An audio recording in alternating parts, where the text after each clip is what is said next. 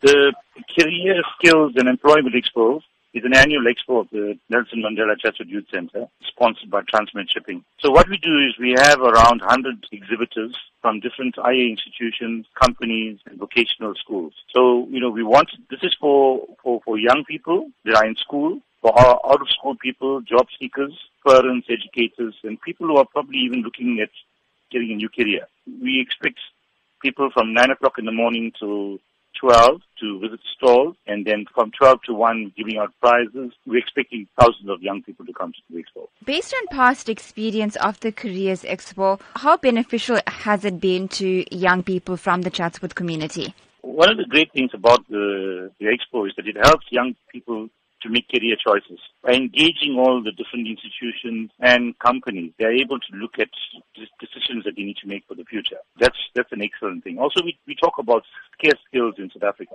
All the different things that people should be, the kind of careers that people should be looking at. And then also the job opportunities that are created by companies. They come there and they try to recruit young people into jobs or learnerships and things like that.